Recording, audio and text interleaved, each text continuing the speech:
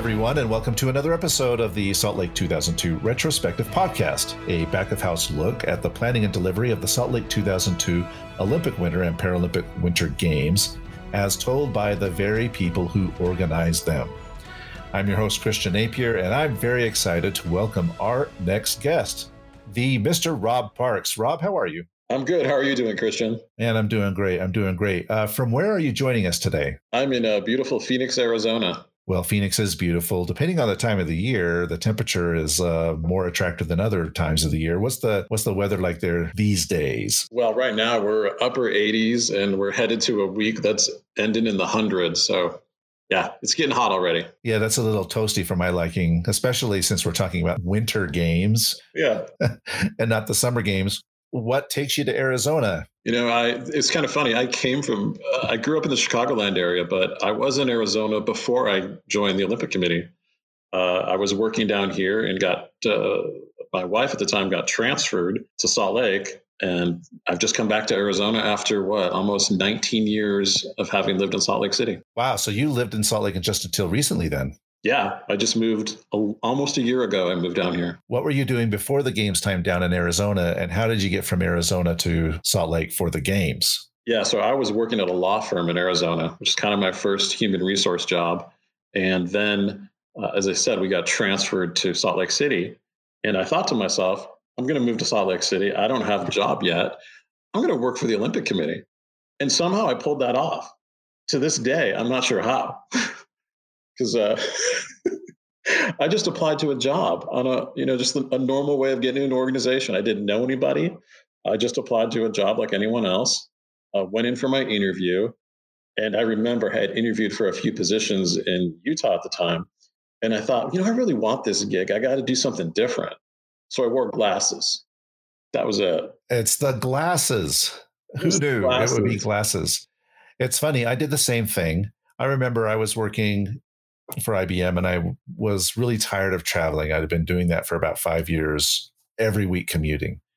And so I started looking for things back in Salt Lake City. I was working in Minneapolis at the time, and I went on monster.com. You remember monster.com? Oh, yeah. And I was looking for jobs in Salt Lake, and one popped up for Salt Lake Organizing Committee. And somehow, some way, maybe it was the glasses because I wear glasses. Somehow I lucked into that role. Well, I wore contacts at the time. I chose to wear the glasses that day just to be different. It was a conscious effort. It was a choice. Yes. That is so cool.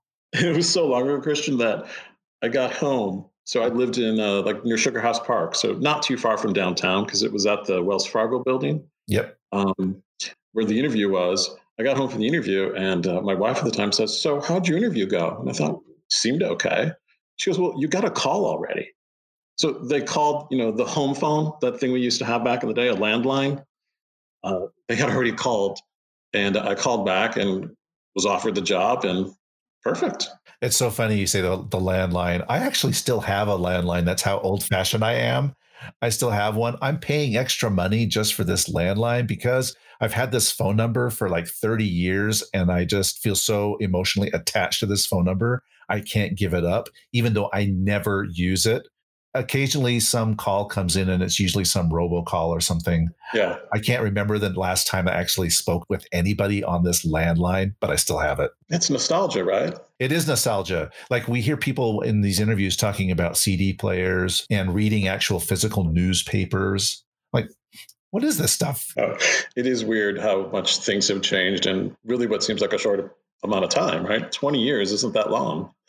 But man, the world's different. Yeah, it is so different. It is so different. You're joining from your home. Are you working from home? I am working from home, yes. Yeah, me too here with this whole virus thing. Yeah, no, I don't normally work from home. This is a new thing for me. And it is the virus that sent us working to home. And it's been great. I mean, I really like it. Do you want to go back? I mean, when the virus ends, you're like, do you have a hankering to get back to the office? Or are you like, I kind of like this home gig. It's pretty cool. I like the home gig. I can't say I have a hankering to get back to the office because it's been seamless. I mean, I still work in human resources, and it's work that transfers really well to being remote, working electronically. Yeah, I totally agree. I like working from home.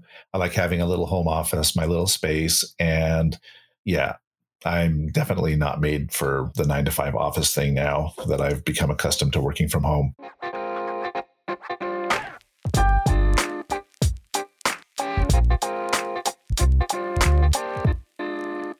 So you said you're still in HR. Yeah. And that's what you were doing there in Salt Lake. But what specifically was your role in SLOC? So when I was at SLOC, I think I started as an HR coordinator type position, but then I quickly became what they called the employee relations manager. So I was in that segment of SLOC that was traditional HR. We had benefits, we had the compensation piece, and then we had the policies, the procedures, and then all the employee relations stuff. So definitely by the time I finished the game, I was the sole employee relation manager for the organization, which meant I dealt with all the kind of ugly issues of the Olympics, the less glamorous. Well, I want to hear about ugly, less glamorous, but we'll try to keep it clean, and B, we'll try to keep it anonymous. Oh, definitely. We don't want to violate any HIPAA laws or anything like that. Although I don't even know, was HIPAA around at that time? No. And I don't think I could remember the names of anybody. As I've said on a couple of other podcasts, the statute of limitations probably already passed on some of those experiences anyway. Let's dive into some of those, sure. Some of those funny experiences. What were some of those crazy, weird experiences that you had as an employee relations manager? Oh, gosh, Christian, it's going to be really hard to choose one of these things. But so, we were such a unique organization, right? So much of it was just figured out on the fly. And one of the things we figured out on the fly was policies. So we had, regular policies that were being written brand new all the time. So I get my manager comes to me, and it was Tam Bevan. I think she's Tam Ambrose now, but she comes to me and says, "Yeah, we need to write a policy about security cameras in the building." Okay, that's interesting. Let's write a policy about security cameras. And I said, "Okay, well, what do we need to cover?" "Well, we need to let people know there's cameras everywhere." "Okay, why?" "Well, there's been some employees in the stairwells that have been caught engaged in romantic activities. And we would just want to make them aware that there are cameras in the stairwells." So we drafted a policy.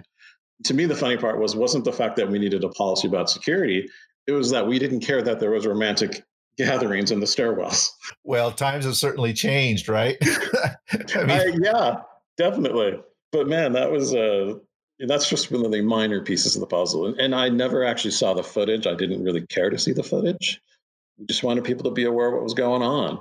Well, there wasn't any YouTube back then. Heaven forbid there was YouTube back then. Who knows? Some weird footage pops up on YouTube of people in the stairwell doing whatever they're doing. Lighting the fire within, I believe, is what we called that. The most creative use of the motto to date, I think. Well done. I'll never think of that motto the same now. Yeah, every time I hear it, I'm going to hear the little torch song, Light the Fire Within or whatever. My mind is immediately going to the stairwell. Thanks a lot. I think we started around the same time, right? Fall 2000? Yeah, I started in June of 2000. Okay, so I was a little after you because I was, I think, early fall 2000. And do you recall that orientation we would do for employees? I vaguely recall it. Don't test me on anything. No, I can't test you on anything. But every Monday we'd bring in these massive amounts of people because we were recruiting at such a pace. And we'd have this, 20, 50 people orientation going on in that kind of a common area. I think I was on the 15th floor of that building. And everything was about, this is your once in a lifetime opportunity. You're joining the Winter Olympic Games, and this is going to be the best job of your life, which I think is pretty much true. Have you found a better job in the last 20 years?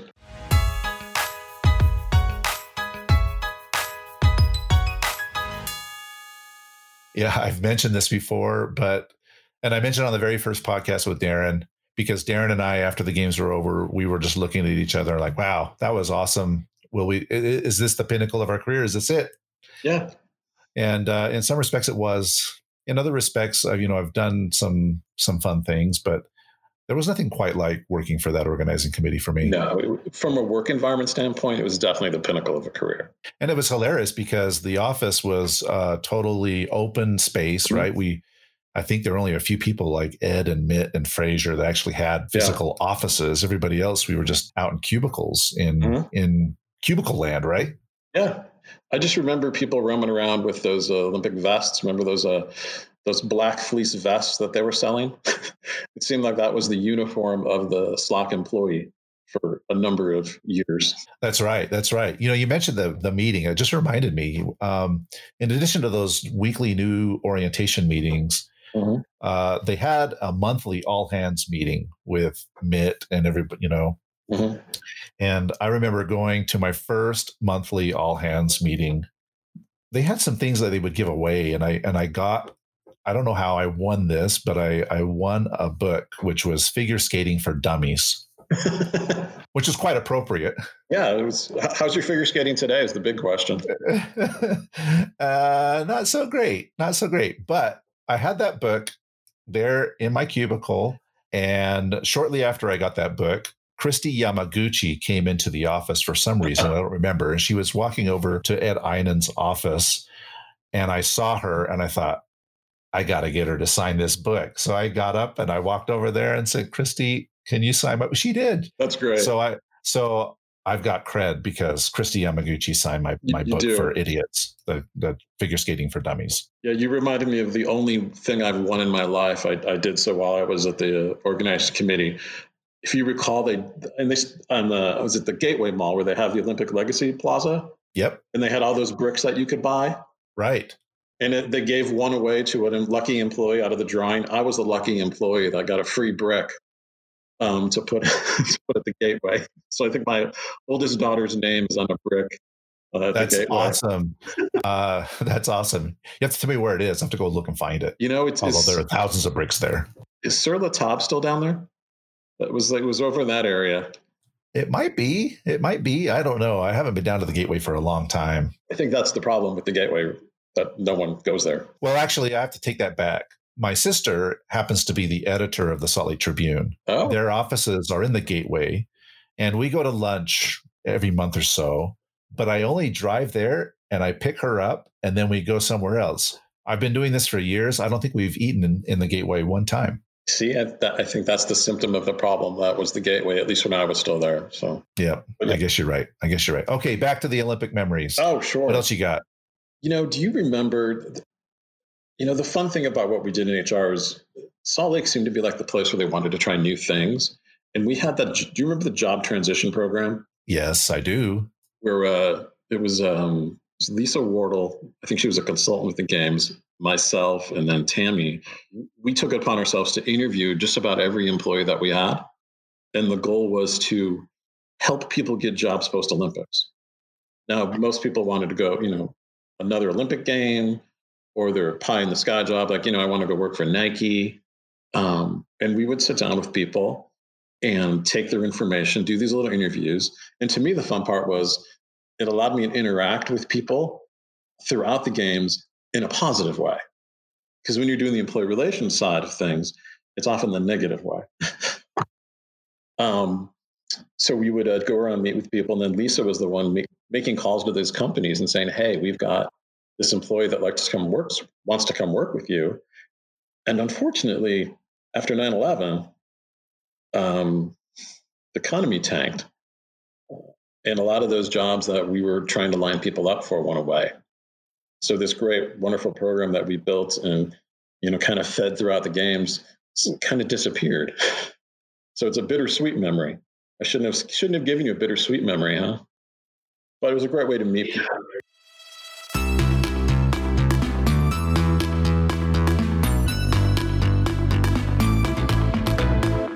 Yeah, I remember that job placement program, and I've seen Lisa a lot over the years, although not recently.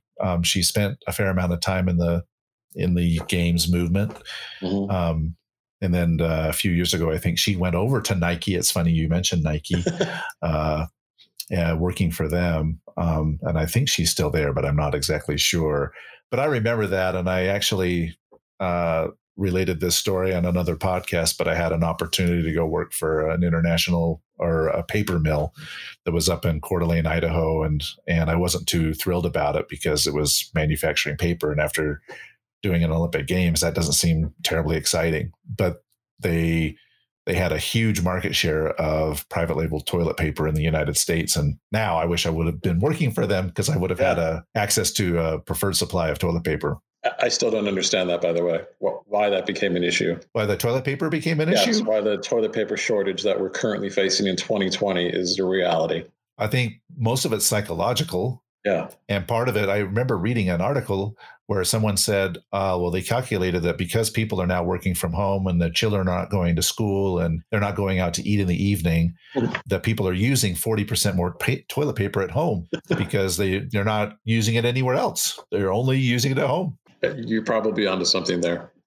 I just know that I never thought I would go into a Costco and see a roll of paper towels and think, oh, wow, I've won. I know. It's so funny. The other day, I actually found some toilet paper. It was a small roll, like a 4-pack of toilet paper, and I bought it. And I brought it home, and my wife started crying. She's like, yes, we have toilet paper. It was so amazing. Like it was gold leafed paper or something. I don't know. Yeah, it's the flowers of 2020 is what that is for you and your wife. The flowers of 2020. All right. Well, oh my goodness, I'm getting so sidetracked here with toilet paper. I apologize for that. I should have warned you of a tendency. No, it's perfect. It's perfect. What else have you got there? See, the other side of what I did was the employee relations stuff, and I think when we were emailing, I had joked that no one wanted to be alone in a conference room with me, because if you were alone in a conference room with me, it typically meant you were on your last day with the organizing committee, because I had the role of transitioning people out of the organization. Well, I never wanted to be alone in a conference room with you, but it wasn't for those reasons. But we won't go there. All right. Anyway, I interrupted your story. So, but no, there was one employee that it was just a normal meeting, and they showed up, or I showed up a little bit early, and I was the only one in the room, and then they walked in and they turned pale because they just saw me sitting. But I'm actually telling you the nice part of this story is I loved the role, because for so many people, they were hired into this organizing committee so quickly. You were kind of over by the recruitment team, and man, if they were hiring 50 people a week, it was probably in the low end when we started. And sometimes they would hire the person for the wrong role. And I had the great opportunity of taking some people and transitioning them elsewhere in the organization. So they'd come into that room and their supervisor would be telling them something along the lines of, hey, this position isn't a fit for you. We're going to have to move on, and say, well, here's this Rob from HR. He's here to talk with you. And I'd go in that room and do that. But if I found that they were just badly placed, I would transition them somewhere else in the org. And that was fun, because it was making a difference in their life and, helping us as an organization, because, our goal wasn't just to flush people out down the toilet to keep your toilet paper analogy alive. It was to help transition them to other opportunities, even if it wasn't with us.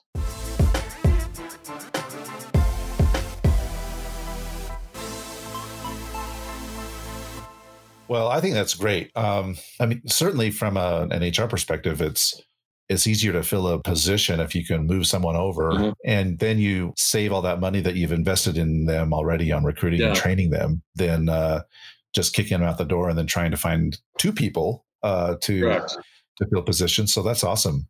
Then we didn't have to edit that offer letter that had your start date and your end date. Oh. Well, I have to say that's one thing that Slack did well, and I've talked about it a little bit before, is they did a pretty good job with the retention. I thought the bonus and everything. Yeah. I thought on the whole, Slack treated their people pretty well. I think so. I really do. I mean, there was just something unique about that environment, and I think some of it was the fact that it was in Salt Lake City. I mean, I know you're a local, and you've talked about it before, and that opportunity to work in your hometown on Olympic Games was phenomenal. The fact that we had no trouble finding employees, the fact that we had no trouble finding thousands of volunteers. I mean, I think we had more people who wanted to volunteer for the Olympics than we had space for. And I think there was just something unique about that time in Salt Lake that made that all happen. So retaining employees wasn't that hard. In fact, the only time I remember us losing employees involuntary was again after 9/11. Do you recall we used to have a bunch of bomb threat drills or fire drills in that building? I do. Yes, I do. So I think we were on the 15th floor and you'd have to trudge down 15 flights of stairs. Yeah, with the security cameras watching. Yes, with the security cameras watching you. And they were so slick, they'd pick you up as you made the corner in the stairwell, so there was nowhere to hide. But we had some employees come to us and say, you know what? I'm stressed out. The anxiety of these drills is getting to me. I don't feel safe, and I'm not going to work here anymore. It seems so weird to think about that now, but back then, everybody was a bit on pins and needles, right? I mean, everybody was a bit uncertain. We didn't know what was going on, and so it was a stressful time for everybody.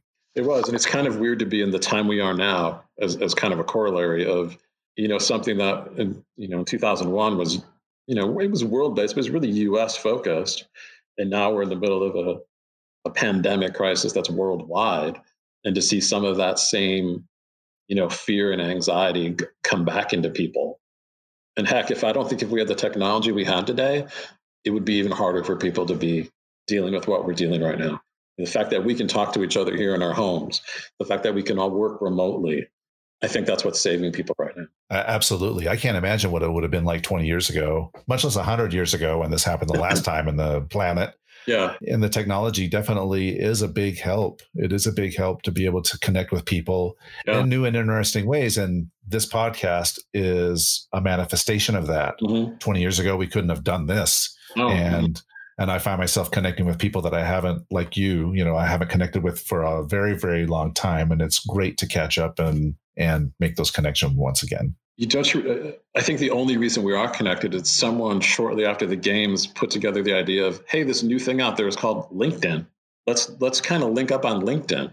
Yeah, kind of crazy, isn't it? Yeah. And now LinkedIn is like, this is how I find a job today, right? It's not exactly. Exactly. It's so crazy.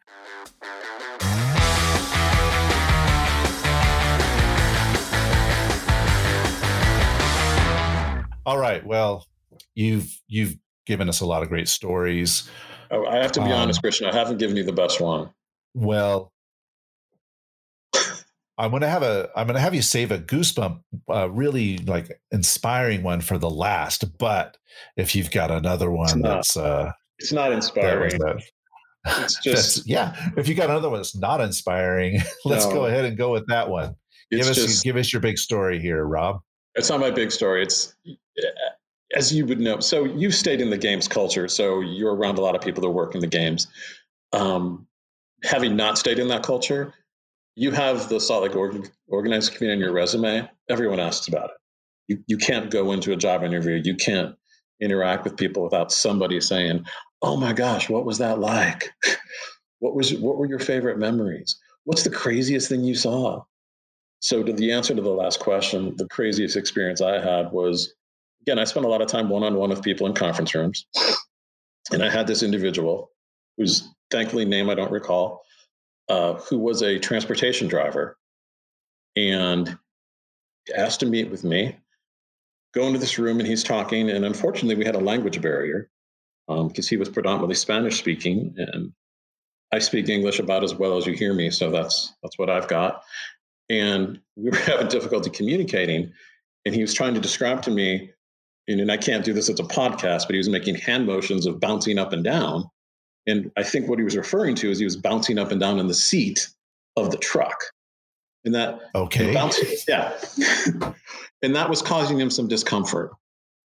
So as he became frustrated with me not fully understanding, he stands up from behind the table and he says, "Let me show," and starts undoing his pants because he wanted to show me whatever was happening to him from sitting in that truck seat bouncing up and down for hours.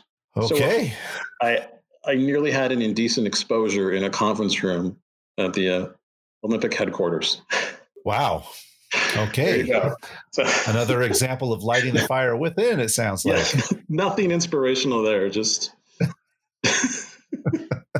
kind of sad for me, I think. Okay, well, on that chafing note, we'll move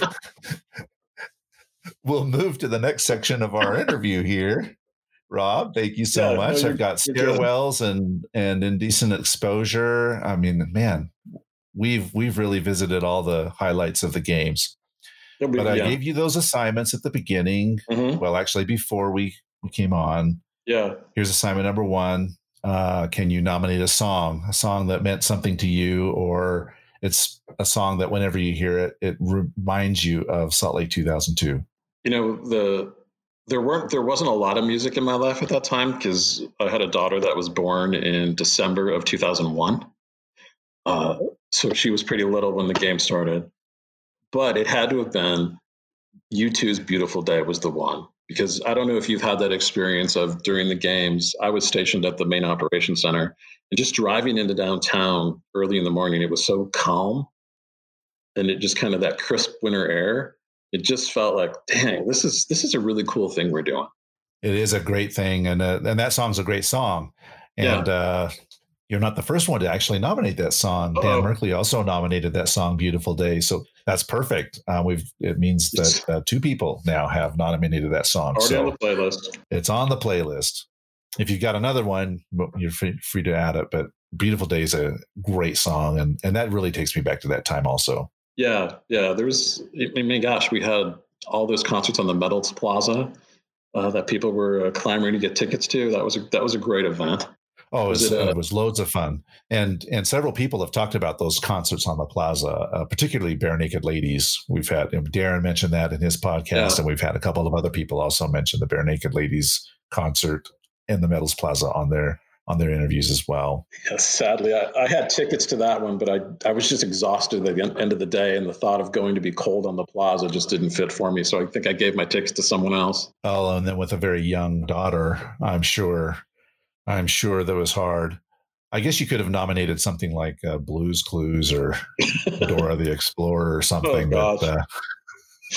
or Barney. No, there's a strict Barney ban in my household. Oh man, you lucked out. My oldest son, yeah, he was a big Barney fan, but by the time the games rolled around, Barney was kind of on its way out. It's not as popular. Yeah. So.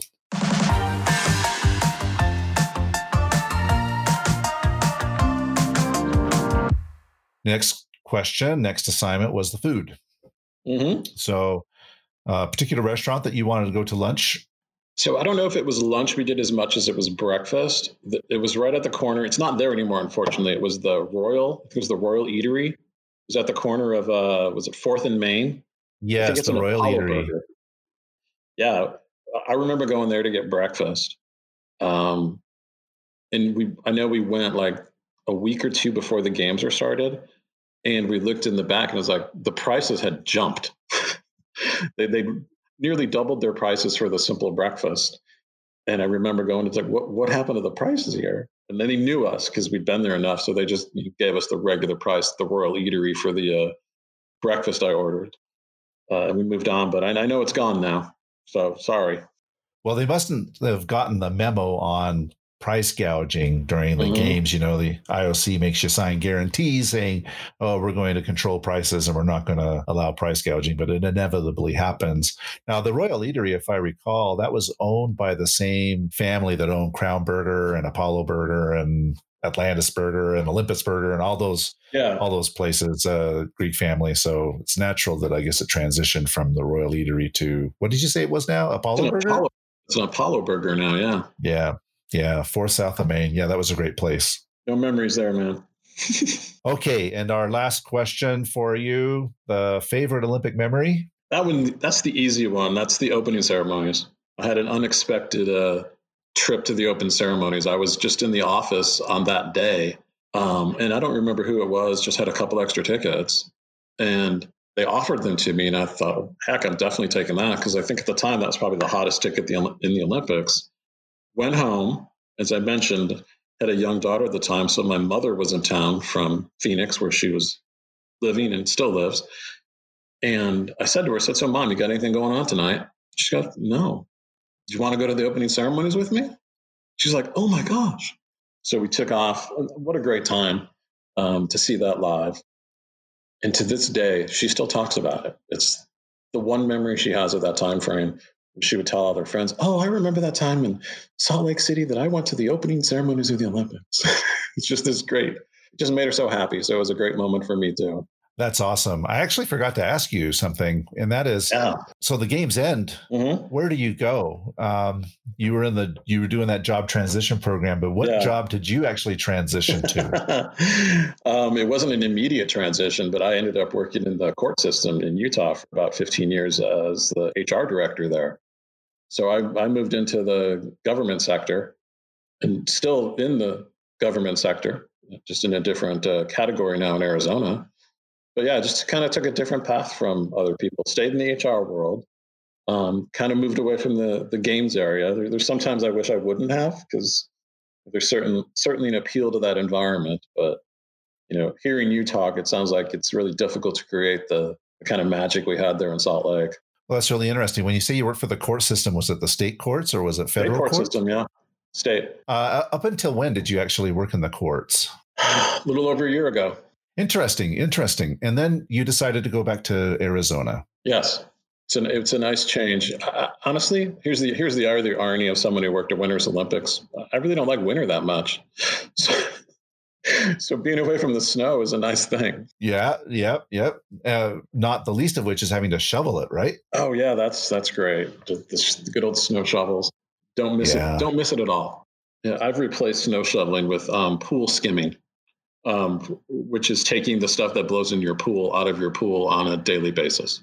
Well, which would you rather do? Shovel snow or skim a pool? Oh, I'd always skim a pool. All right, there you go. I think that's the right choice. That's the right answer. Well, Rob, this little stroll down memory lane has been a lot of fun for me. I've really enjoyed the conversation, and it's great to catch up with you. If listeners also want to connect with you and understand more what you're doing, how might they best connect with you? Well, I'm on LinkedIn, as we talked about earlier, under my name, Rob Parks. I actually have a Gmail account. If people want to go that route, it's just raparks@gmail. Well, that's simple enough. Rob, again, thank you so much for the time. I really, really enjoyed it. And listeners, please like and subscribe to our podcast. Thank you. Thank you, Christian. It was a great thing you're doing here.